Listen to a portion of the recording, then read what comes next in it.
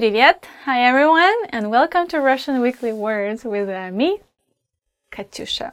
So I wonder what kind of topic we're gonna be learning today, so let's have a look. Овощи, vegetables. You should eat healthy. So the first word will be картофель, potato. So you'll be surprised, but I think this word is coming from German language, картофель. Would you like some potatoes?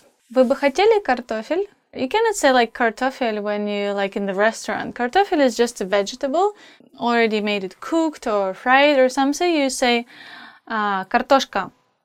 It's kind of funny.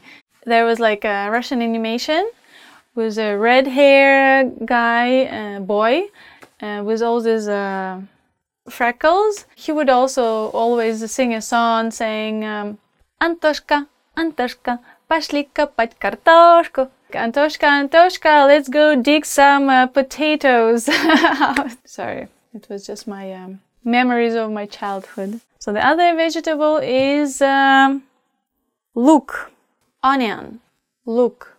Я всегда плачу, когда режу лук. I always cry when I cut onion.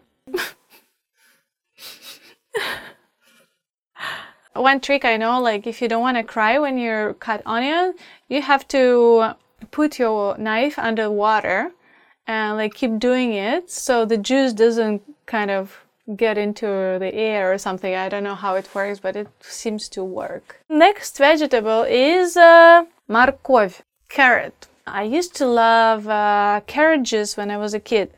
Я любила морковный сок, когда я была маленькая.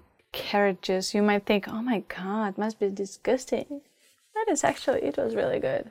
Okay, next vegetable is чеснок, garlic. When I was a kid, my grandma used to make a toast of a kind of a dark bread, and then you take the garlic and like scratch all over the bread and put some salt on top of it. It was really good, but like a lot of garlic, but it's so good. Oh my god.